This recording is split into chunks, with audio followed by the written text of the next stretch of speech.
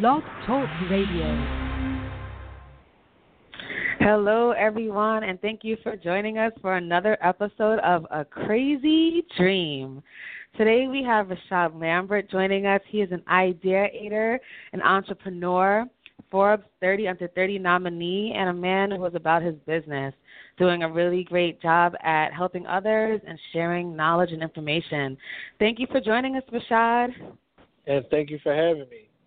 Of course, of course. So I'm really thankful for social media because I come across so many amazing people, and when I saw your page, I was like, oh, my gosh, I have to reach out to him to see if I can interview him. So I wanted to start by first getting into, we meet a lot of people who are in the nonprofit realm. I wanted to know how you got into charity work and, that kind of, work. So I would have to say that I owe all of the thanks and the inspiration and all of that. I would have to attribute that to my mother. I have been working in the nonprofit / charity space since, as far back as I can remember.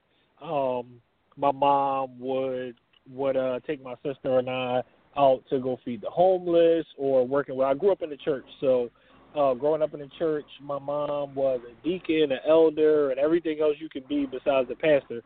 So we did a lot of work that, as it relates to the Christian religion and like the different tenets of that. When I was practicing of Christianity. We would go out to do a lot of different things. My mom was a mentor. She did a junior achievement. Like I said, feeding the homeless. We did a program called Feast Incarnate. So Feast Incarnate was every Tuesday where we would go to University Lutheran Church, which is in University City, and we would feed those feed those who were affected by and infected with AIDS and HIV. Hello?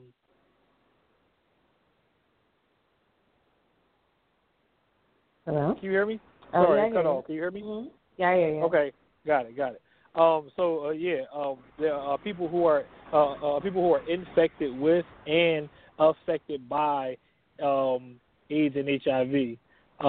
So we would feed their families and feed them people who were homeless and things of that nature. So that was kind of my start. I stopped participating in that program in 2009 only because that program, while it's a great program, it's strictly denominational. So with that, it kind of was limiting. A lot of people didn't want to participate because they may not have been, Christian. So I started my nonprofit in 2009, and I began doing something pretty similar to a Feast Incarnate. We just didn't do it every Tuesday. We would do one big event per year, and throughout the year we would do different pop-ups where we would go into Center City in Philadelphia, or we would go to different areas and do pop-ups where we would feed whoever was around. There was really no program or structure in the beginning. We just were trying to provide for those who we knew were in need. Mhm. So I know a lot of people listening or who are going to hear this are going to be thinking, how can I get started with something like that? What would you say to the person listening who wants to give back or who sees a need, who doesn't know how to begin on that journey? So the first thing I think, or the most important thing, is that you have to have a passion for what it is that you want to do. If you're really serious about trying to help people or trying to get into like the charity space, so you have to kind of figure out a way to help that is not already or a way to meet a need that's not already being met. A lot of times there are a lot of people who are doing a lot of good work, and then there are a lot of people who are doing work for all the wrong reasons.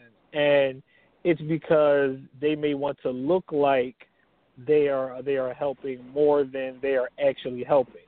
So when you get into this work, I think the first thing to do is figure out if you want to be a nonprofit, or what you don't necessarily have to be a nonprofit. You can start an organization. You can team up with some people. There's a lot of there's a lot of ways that you can get into the space. You don't necessarily have to come in and become a 501c3. When we first started out, I didn't have a 501c3. So I couldn't really accept donations, with that were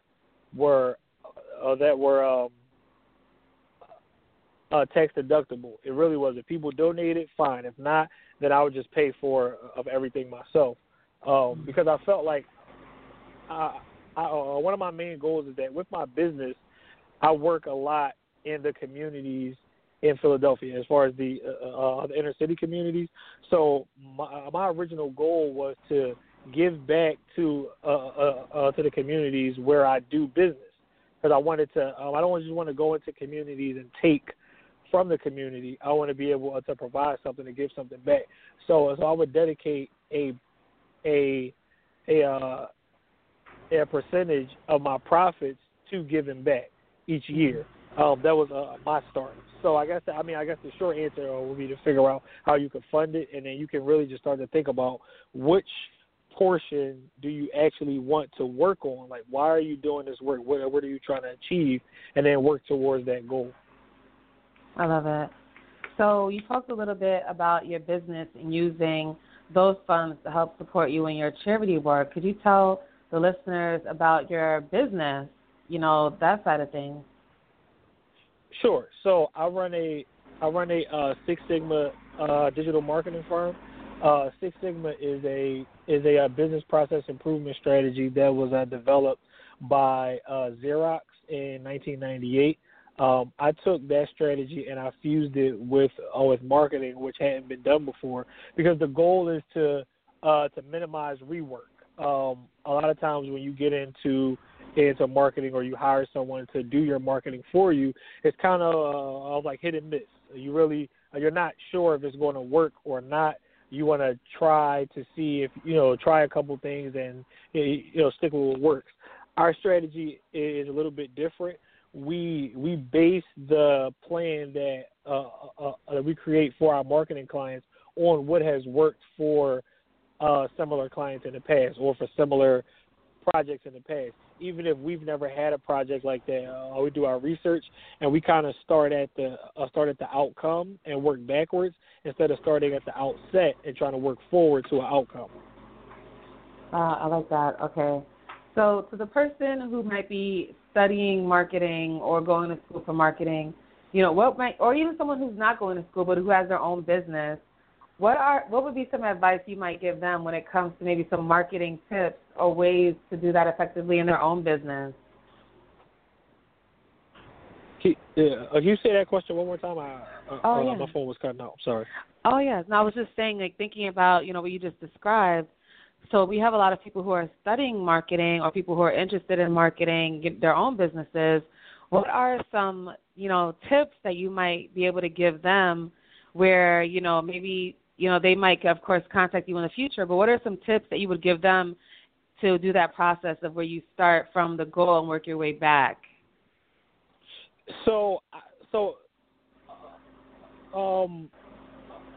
think a lot of what I know about marketing came from a couple of different places, and one of those is from actual Six Sigma. So studying Six Sigma is something that I would definitely recommend. But two other things that I would recommend that most people don't do when they're looking into marketing. So marketing is a fusion concentration, and what I mean by that is it's the perfect union between psychology and sociology. So sociology being the study of people and what they do, how they socialize, and things of that nature, and then psychology being the study of how people think and why they think that way. So if you mix those two things together, then you can figure out how people do what they do, why people do what they do, and you can utilize that to figure out how best to market to those people. I had a lot of different marketing strategies, but as I became more entrenched and I studied psychology more and I studied sociology more, I had a better understanding of what made people tick and how I could mobilize them towards my goals or towards my clients' goals. So, which may be to make a purchase or to attend an event or to spread a word of mouth. You can kind of create. You can kind of like control the zeitgeist, and you can create a conversation and like control the conversation as opposed to trying to jump into to a conversation. So when I say jump into a conversation, there's mannequin challenges and ice bucket challenge, and you name it challenge. All of those things are you're jumping into somebody else's conversation. Somebody created that conversation, and you're deciding to become a part of what they created, but you're not in control of that. Mm-hmm. So one thing that I always say is you dominate what you can control. You don't try to you don't try to take hold of what someone else has already started. Mm-hmm. So, like you just talked about, these challenges that are coming up, and people, even when it comes to dances, people are not being original, even with the dancing that they're doing. What would you say to that person who is struggling to find a way to share their original idea, or who's struggling to be authentic in a world that is so, full of people who are so easily led? How would you say you can start a movement on your own, or how would you say like they can do that successfully or effectively? So that's not a really easy question to answer because there are so many different ways. But what I would say is one of the best ways, and I think this is the most important way. It's kind of the same thing all that I mentioned about the nonprofit is you have to figure out what you're passionate about. Once you are passionate about something, then you'll find ways to make it work that you never would have thought of before. But if you don't care, that's one thing about my marketing company is we don't take on any clients that we don't actually believe in. We don't work. We try to operate with integrity at all costs. So if there's a situation that presents itself, we don't actually believe in the product or the client or that service, then we won't take it on because you'll be able to tell in what we come up with, like what we designed for that particular product or service is not going to be the same as something that we actually believe in. I like that. Yeah, because I understand if I invest the time in something that you don't believe in or you don't feel passionate about, so I know a lot of times you see people winning awards for their work, and I know that you've actually won awards for your work. Could you tell us a little bit about how that came about? So that's a good question. You might be able to help me figure that out more than I can because I don't know. So I'm one of those people that I always focus on my work, and I really focused on being recognized for the work. So when I get emails saying that I've been nominated for this or that I'm up for that, and I mean I'm always, of course I'm very thankful, I'm very grateful for it, but I don't ever think that people are actually watching or paying attention, so I don't really know how they find out about what it is that I'm doing. I guess it could be social media, it could be word of mouth. A lot of times people nominate me, friends and family or clients. I think a lot of it is clients. A lot of my clients seem to spread the word, and that helps. It helps a lot. Yeah, I actually really appreciate that because people have told me that I don't promote myself enough, and I think that, like you said, when you love what you're doing and you're focused, you're not really looking for attention. You're doing the work, and that's the most important thing at the end of the day. But since people are noticing, and, you are getting that attention, can you tell me a little bit about how that's changed maybe your circle of friends, or has that changed the people around you since you've been getting that recognition? So it hasn't necessarily changed my circle of friends. Friends, maybe. My circle of influence, yes, but not necessarily my circle of friends because I'm still around the same people who I was around before. Right. I don't believe in like the no new friends mantra, but I don't really have a need to bring more people into my circle than other necessary. A lot of times that can become messy. Sometimes people start getting recognized, or they get more money or more accolades and things, and they start to change. I feel like I'm pretty much the same as I was before, but I just think that with more eyes, I'm just more strategic as to what the things that I say and do, because I know that they can. When people see me, they see my business, and then I because I represent that, I don't want to ever do anything that would damage the people who work for me and work with me, because it's not just about me anymore. Mm-hmm. So just thinking about what you just said, I'm thinking about brand image and social media posts. What would you say to the person who, let's say that someone has a business and they use their social media as their personal and their professional page? What might be some things that they might want to, steer clear of, or maybe do to make sure that they're, presenting a more unified image, or, the kind of image that they might want the public to be able to see? Hello? Yes, can you hear me? Yeah.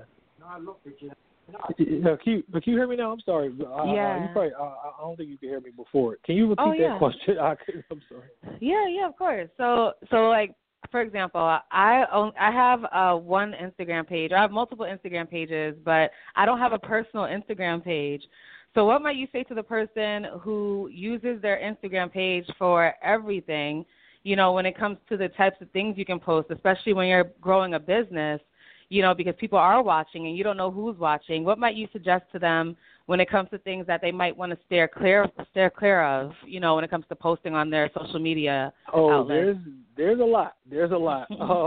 I think that one of the biggest misconceptions people have is that when they are on their personal page, as they call it, that it's somehow different than what can be seen on their business page, and a lot of separation. But I mean, just like I said, as I represent my business, you represent your brand. When people look at you, they see what you've done. They see what you're doing, and I've gone. What I call it is like when you're scrolling and you go to different pages, I call those levels. So I may go 10 or 12 levels deep on somebody's page, but I might click one page and then go to another one and then go to another one and keep going there. And before I realize it, I've probably been on Instagram or Twitter or whatever for a half hour or so, just looking at stuff, just doing research. And if I'm doing that and I'm in the business, you can imagine people who are less busy than I am, they probably spend hours doing that. So they will find it, is what I'm basically saying. So my suggestion is, if it doesn't have anything to do with your business, or if you don't want people to think those things about you, then don't post it, because it will be seen. Be very, very careful with the things you like, the things you comment on, because everything is all interconnected now. And as they keep changing these algorithms, soon they'll be able to see what you screenshot and everything. So you just got to be really careful. Wow. So, just considering that you are in the marketing realm and you do, research, and you'll be more aware of forecasting than the average person, what social media platforms would you say would be the ones to focus on right now?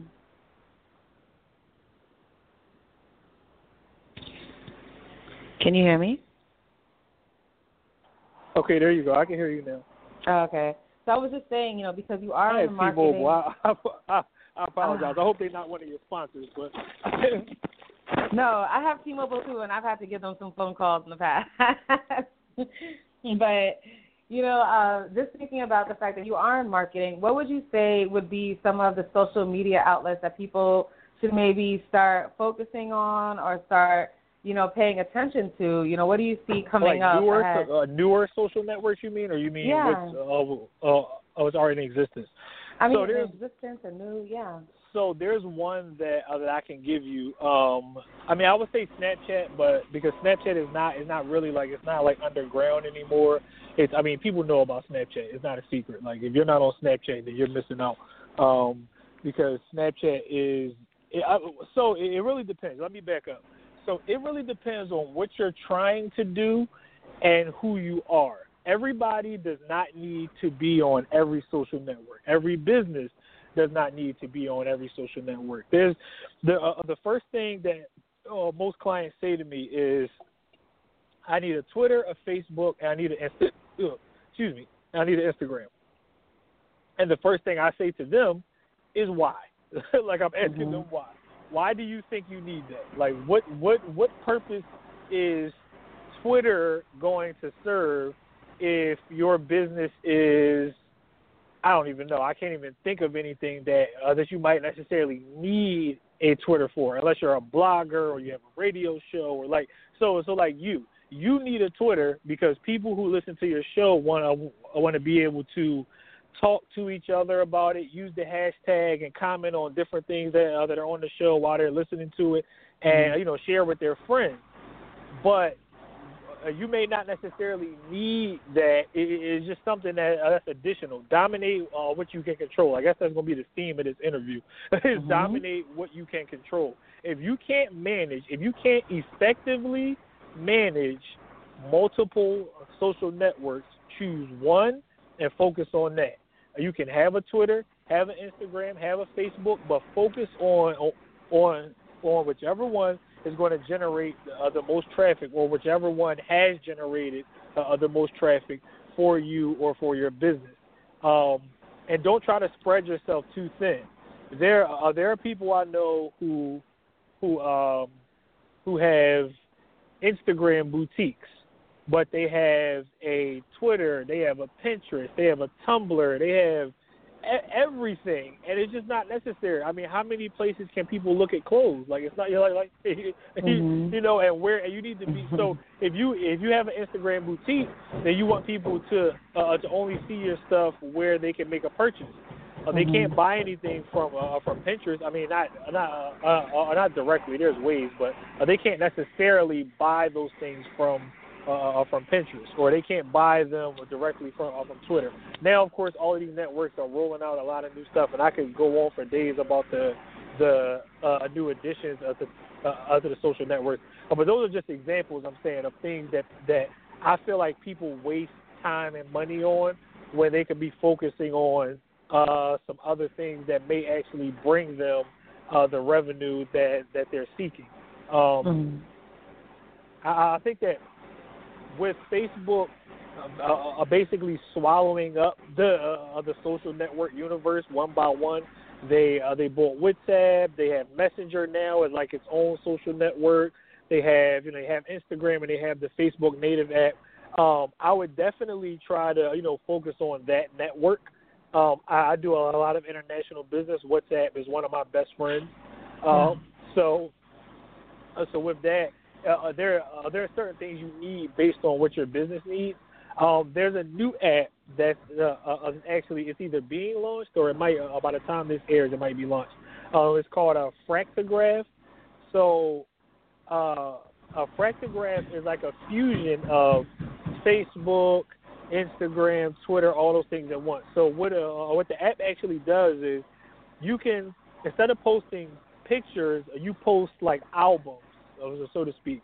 So you would scroll your timeline the same way that you would do with Instagram, but when you click on a picture, you can like that picture, but if you double tap on it, or if you take your two fingers and you zoom in, you see that one picture is made up of maybe dozens or like hundreds of pictures, and you can go in and look at those pictures, and if you like something on one of those pictures, then they can have links embedded in them where you can make a purchase, or they can lead you to a store, or you can buy tickets, or whatever the case may be. It depends on what you're looking at.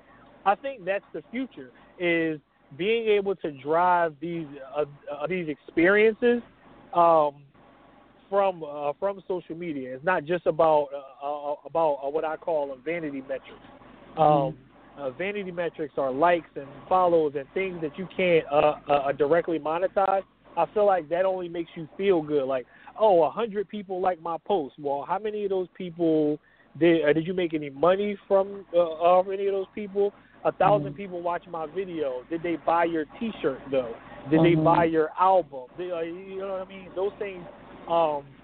I think that you can utilize vanity metrics to create value, but they don't directly have like an intrinsic value. You have to kind of like create the value based on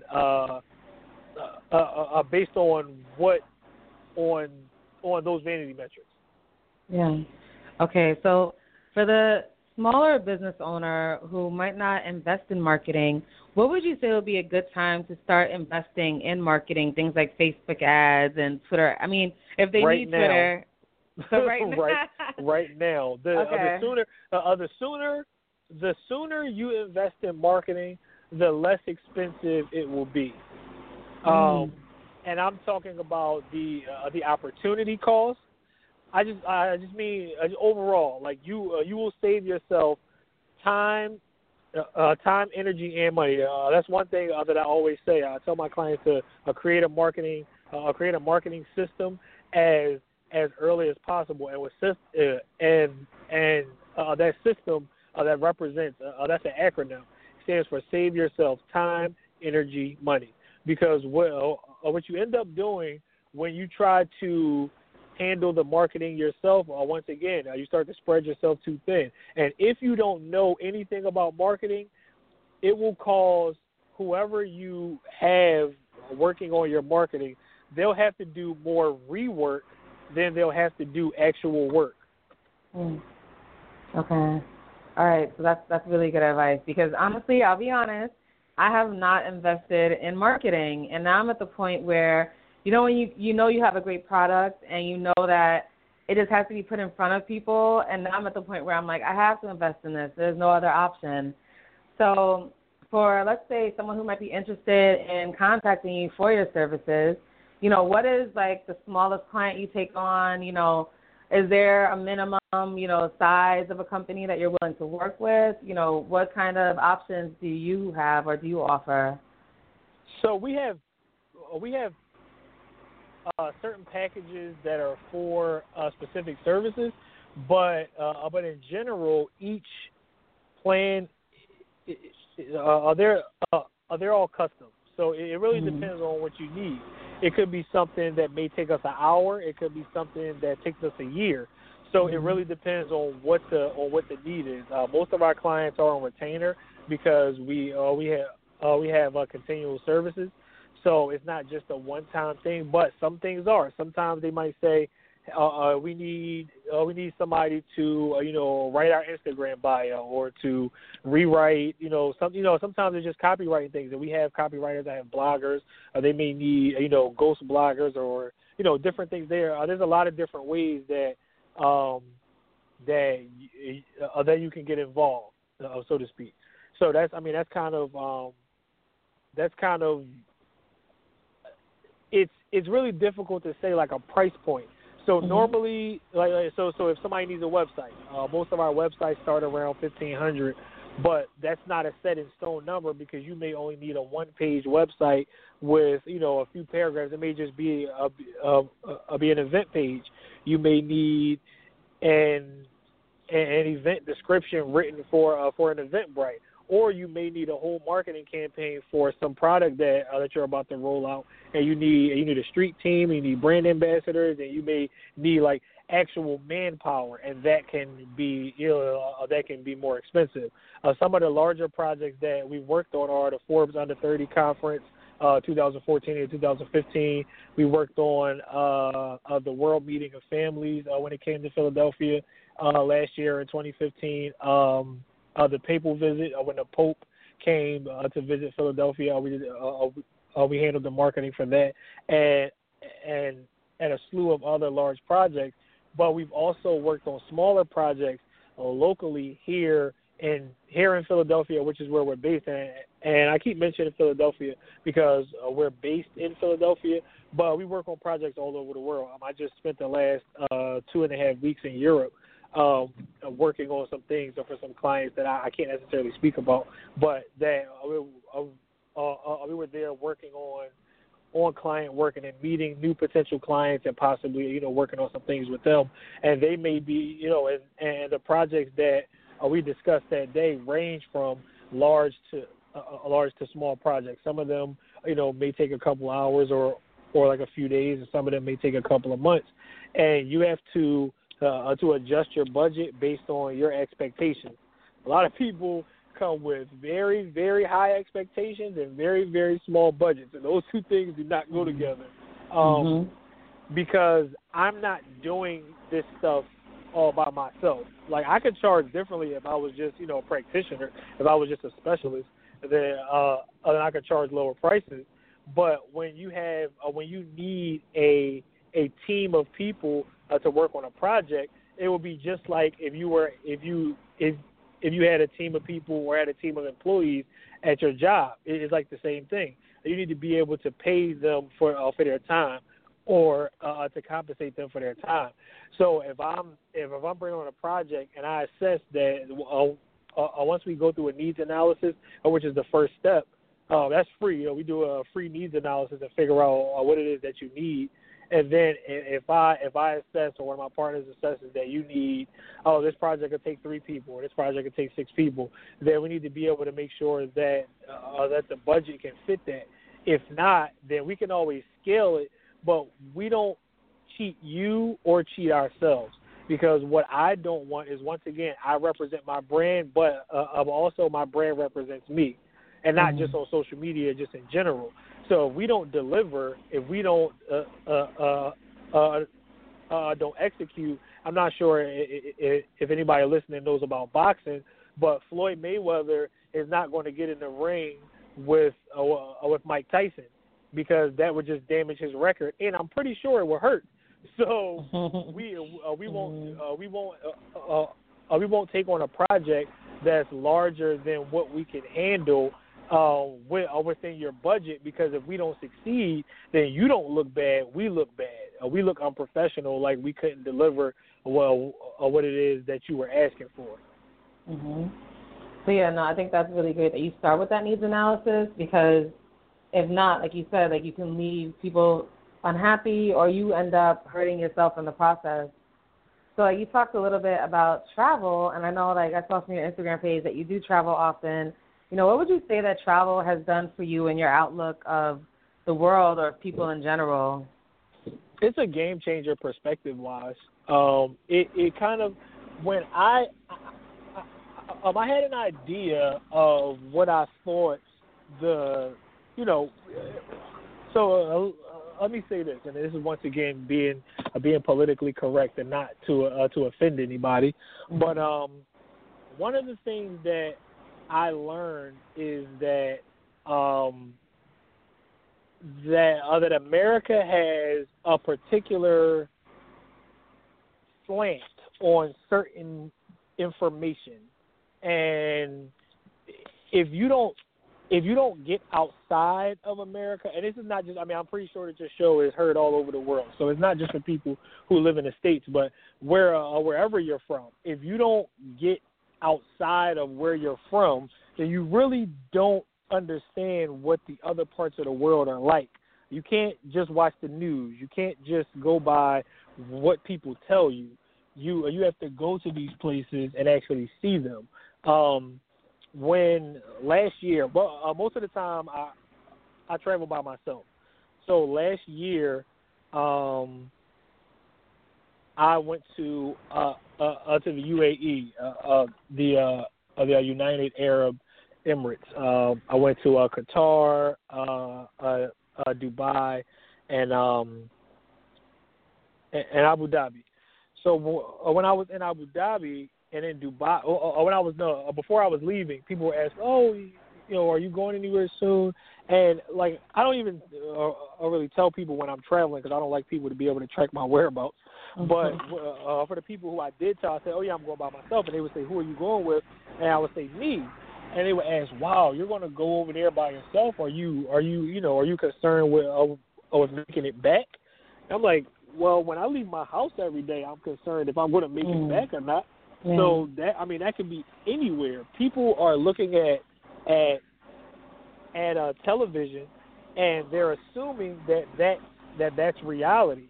That they think that Dubai is like Iraq or that it's like Iran, and even those places have safe zones. It's not that like you leave the country and everyone wants to kill you. Like that's not the reality of it. Like that's a reality. That may be somebody's reality, but that's not the reality. I felt safer in Dubai than I feel in some places in America. I've been to Chicago. I've never been I've never felt like I was probably going to be murdered. That that much in my life until I went to Chicago. But then the flip side of that is that I'm in Dubai at 3 a.m. playing soccer in what they would call the hood here in the States, or what they would call the hood. And there's a bunch of children running around and everybody's smiling and laughing and playing, and it's just like a happy experience. But nobody is concerned about getting hurt. They don't care about stuff like that.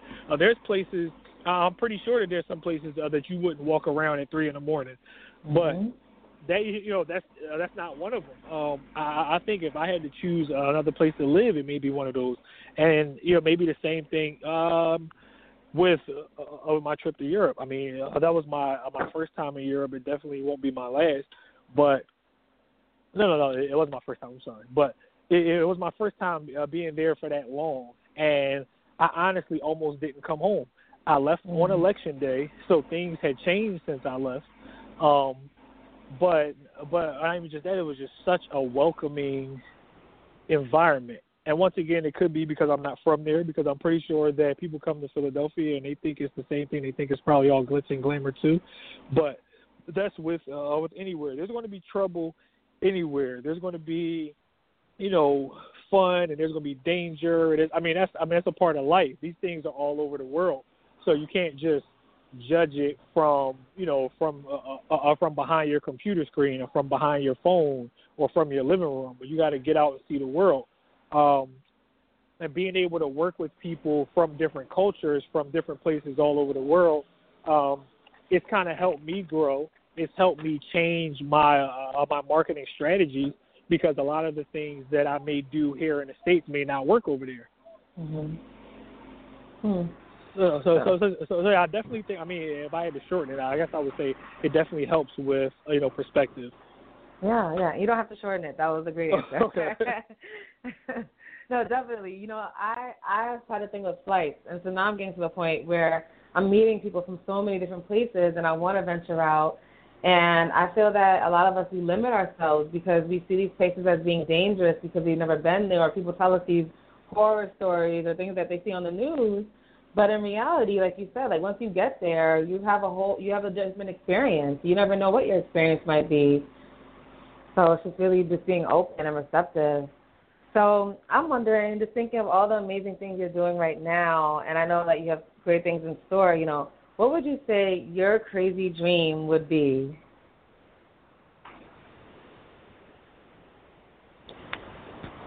Can you hear me? Hello? All right, there you go. I can hear you now. You hear me? Okay. Yeah, sorry. I heard what you said. You couldn't hear me. Okay. You were asking me what was next, basically, or what I'm working on next.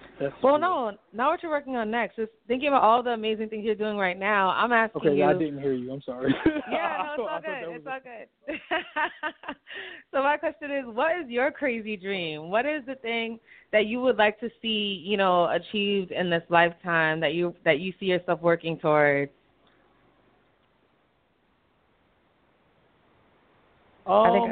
My crazy dream. Let me see. How crazy are we talking? I want you to get real crazy.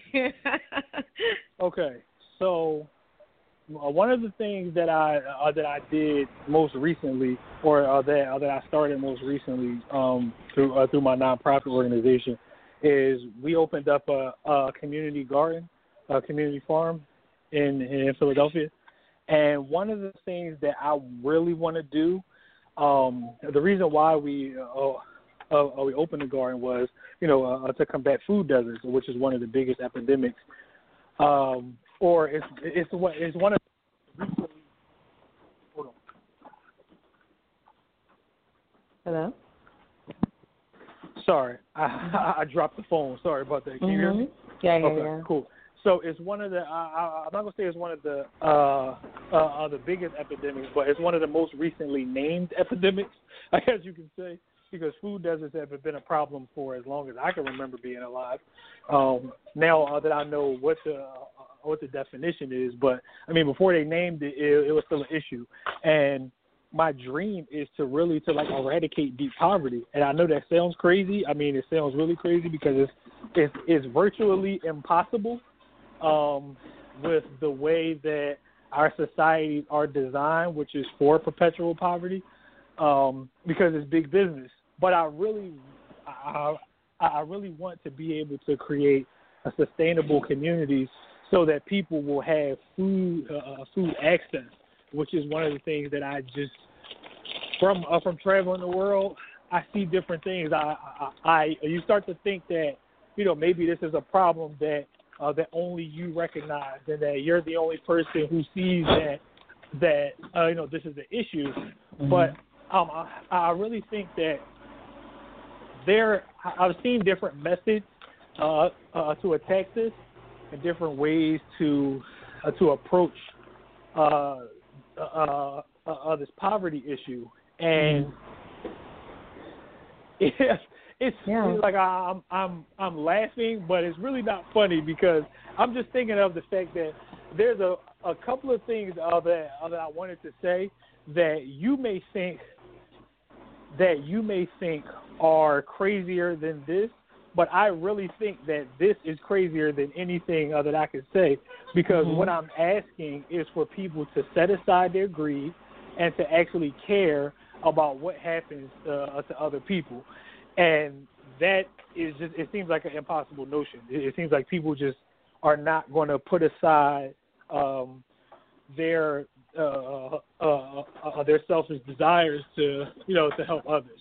Yeah, well, you know what? They say everything is impossible until someone does it, right? Exactly. I mean, people told me that they said you're going to build a farm in West Philadelphia, and I said, yeah. They said, well, that's impossible until I did it, and that was and now somebody else can look at it maybe from where are you from? From Brooklyn, from New York. Okay, from Brooklyn. Now somebody can do it in Brooklyn, and somebody can do it in Chicago, and somebody can do it in D.C. Somebody can now. Hopefully, we've inspired somebody else to do it as well. Please excuse that noise. My dog is going crazy with this chew toy. I don't understand why, but sorry. No, it's okay. We're actually coming to the end of the show, Rashaad. I want to thank you so much for being on. And I definitely want to have you back on the show again. And I'm going to I would absolutely love that. Thank you very much. I really appreciate it. I want to make sure that we do connect again. I'm going to put your information on all of the outlets where we post this interview. And, what you just talked about, it has a lot of meaning to me as well. I almost lost my life to a condition that was caused by, I think, my eating habits as well as stress and lifestyle habits. And we need to have these conversations. And like you said, those food deserts, those food swamps, they need to be addressed. You know what? I mean, food access is such a polarizing topic, because when you talk to certain people, it depends on what level you go to.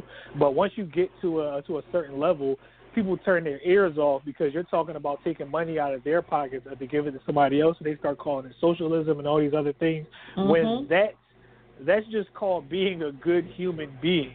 If being a good human being makes me a socialist, then I guess I'm a socialist. I don't even know why that's such a bad thing. I mean, I know that socialism has like this negative connotation because of the Cold War and all that other stuff, but when you really think about the concept of socialism, is basically the actual concept, not what it's turned into in like Cuba and with Castro and all these other things, but what the core tenets are is really just caring about your fellow man as much as you care about yourself. And like, how hard is that really? Yeah, no, I don't think it's hard at all when we take the greed, like you said, take the greed out of it, and we look at the bigger picture. And at the end of the day, if someone is suffering, then at the end of the day, like, we're all losing in some way. Because if we were to really work together, we could heal each other. We could answer each other's issues, you know. But because it's like we're so caught up on, you know, ownership and our needs and putting ourselves first, and we're taught that. You know, like you said, like sociology, psychology, you know, we're taught to think like me first. We're taught to have these nationalistic type views. We're taught to, and then when we go for the nationalistic type view, we go to the state. You know, this very divisive behavior. But you know, we're a community, regardless of, you know, where the borders end. We're a community. You know, at the end of the day, like, if we are in this together. So I think that what you're saying, and when I think about history, the people who are doing the most positive things are usually demonized in the beginning, you know, because of course. And yeah. I kind of like skated over Castro because my views of him are different from like the public opinion or popular opinion, and that's, I mean, it's the same way with a lot of people. These people may have done some terrible, terrible things, and I completely, like, I don't. Just for clarification, because once again, I got to do damage control. I'm not saying that Castro was a good person. I'm not saying any of those things. But, and just like, I mean, just even, you know, there are people who advocate for Castro. There are people who advocate for George W. Bush. They would advocate for Joseph Stalin and Hitler and all these other people. I mean, you can pick and choose what you like about a person and turn them into whoever you want them to be. But that doesn't mean that that's wholly who they are. And you can't necessarily take just because you don't like the major parts of what a person did, it doesn't negate everything that they've ever done. I mean, some people don't like President Obama, but I bet if they got free health care, then that's not a part they don't like. They just don't like everything else. No, it's true. It's true. Have you ever done any work with City Harvest? With City Harvest? No, I never heard of them before, but you can definitely connect me with them. Possibly. I was going to say, I live with a person who's like really heavily involved with City Harvest here in New York. So, yeah, please do. Yeah, I'm going to give him your information. Is it okay if I give him your information? Sure. So you can give him his phone number. It's my work number. Okay, perfect. All right, this is great. All right, so I'm going to pass on your info. I'm definitely going to be in touch with you again because I'm planning events, and I'm looking to invite the people who have interviews to these events to speak and educate people. Sure. Because, I'm in Brooklyn all the time. Actually, when I first saw it, just because I was talking, I kind of forgot where you were from because I saw it on the thing. But when you asked me to do the interview, that day I was in Brooklyn. And I thought you were going to ask me to come back to Brooklyn, and I'm always looking for an excuse to go back to Brooklyn. So there's no problem. I love Brooklyn. Well, now you have one. I love old Brooklyn and New Brooklyn. It's completely different than I remember it, but I like New Brooklyn too. You know, you can find it. There's always a gift in there. Say that last part again. Anywhere you go, there's always a gift in every experience. Anywhere you go, there's always something to learn. There's always something new. Absolutely. I had the day I was in Brooklyn, I was there with a client, and we were riding down. I can't remember what it was. It's whatever block runs into the Barclays Center. And we came. Yeah, we riding down Atlantic, and we got to Atlantic and State, and we looked to the right, and there were people taking pictures in front of this building. And when I looked closer to see what the address was, it was 560 State Street. And I just bust out laughing. I'm like, people really turned Jay-Z's old drug house into like a landmark, like where he used to stash his drug money. Is like now it's like a landmark. People go there to take pictures, and that's the thing. I mean, that's one thing. That's the thing about branding is Jay-Z has been consistent about who he was and what his brand was from the beginning, where he came from and where he was trying to go. And one of the things that he did not to damage his brand is he doesn't talk. He doesn't. The only time we hear from Jay-Z is when he's putting out an album or when something is happening. We don't just hear Jay-Z. Like, he doesn't tweet. He doesn't post on Instagram. He's not doing a bunch of interviews. Like, he's not doing that because that's how you damage yourself. Once you pick a side, then you become a target. Wow. Yeah.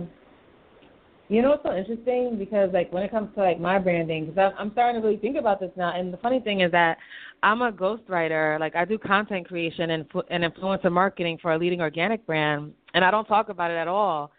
And that's part of the reason, like, I don't really post as many product images because I'm so focused on learning with this brand, you know? And I'm like, I pulled back from it because I'm like, no, I want to rebrand and really do this right. And you know, I'm also a holistic health coach, and I'm a coach. I'm going to be working out of a like really thriving physical. And thinking more about like everything I say, because I am thinking about starting a nonprofit, and I am thinking about donations, and I am like in the mindset of like people are watching. And I know people are watching already, but I know it's going to come like at a whole another level. They're going to be like really analyzing what I say and what I'm thinking through these posts and through these tweets, you know. Especially as an influencer. I do influencer marketing. I've done influencer marketing. If you scroll my page, I can't necessarily say who I've done it for, but if you scroll my page, you can figure it out. So you'll be able to tell which one of those was sponsored content. But when I do it so organically that you would really you might have seen it and didn't even notice, because I never wanted to be. Like, I want to be able to be myself. Like, of everything that I'm doing, I always try to remain me. I don't want to do anything that takes me out of who I actually am, because then I'll become an actor, and that's not my line of work by trade. Not yet, at least. Not yet. I'm not an actor right now. I'm just a marketing consultant. So I don't want to have to, pretend to be somebody else. If that was the case, then I was still working corporate America, because that's what I spent most of my time there doing, pretending. So putting on the mask, as they say. Yeah, no, I definitely. You know, it's funny, on the Crazy Dream page, I actually put up a post about that, and I was like, take off the mask. You know, it's like it's always like this image, like we're taught to like present these images, and it's like, no, like this is real life. You know, like these are real things that are happening. Like we can. Yes. Yeah, like we can create solutions from our experiences, you know, like even just having that interview with you, you know, like I'm thinking about it because like I actually just started another Instagram page, you know, for the nonprofit, and it's called Natural. Is that the one that you messaged me from? I know you messaged me from one by accident, you said. Was that the page? Well, that's the page for the podcast. That's for the interview we just. Okay. I couldn't remember which one it was. I couldn't remember what it was for. I just know I never looked at it, but you said it was an accident, and I'm like, maybe it's something I'm not supposed to see. I didn't even look at it. I was like, okay. No. That's the podcast page. That's a Crazy Dream. But the nonprofit, it's called Naturally Inflamed, and I'm going to be like working on the formation, you know, within the next couple of weeks. Well, you know, getting started, but. Just in that mindset of like, how can I take, and I've been kind of in this place, but now I'm at the point where I'm like, it's time to really actively, you know, start doing this. So I've really been actively reaching out to people that can help me do it. So I'm definitely going to be in touch with you, like marketing purposes, you know. I'm gonna, like, sure. Yeah, I'm going to stack up some money first. I have a budget we can work with. No problem. No problem at all. I always say no project too small, because somebody will do it. Somebody will figure out a way. So I just try to make sure. Yeah. So basically, there's a needs analysis form that you fill out, and the form answers some basic questions that I need to know before we get started. And then based on that, I'll figure out I'll do my assessment. I basically handle all like new clients, so I'll go over your needs analysis form, give you an assessment of what I think you need, and then based on that, then we'll either set up a conference call or like a meeting to figure out if you agree, then I'll draw up the agreement, and then we can go from there. Yeah. Okay. Nice. All right. So then, We could talk, I would say, next week, you know what I mean, and just start discussing Next week is good for me. All right, nice. All right, well, thank you so much, Rashaad. This is great. Like, it's been a pleasure talking to you, and I'm excited to see, like, yeah. Absolutely. No problem at all. And now you have my phone number. This is my direct number. So if you ever need me, you can reach me at this number. All right, perfect. Nice. All right. All right, great. I'm going to pass your number on, like I said, too. Like, I'm going to pass that over to him today. Sure, that way sure. Please do. Yeah. Okay, great. Have a good day. All right, you do the same. All right, take care. All right, bye-bye. Bye.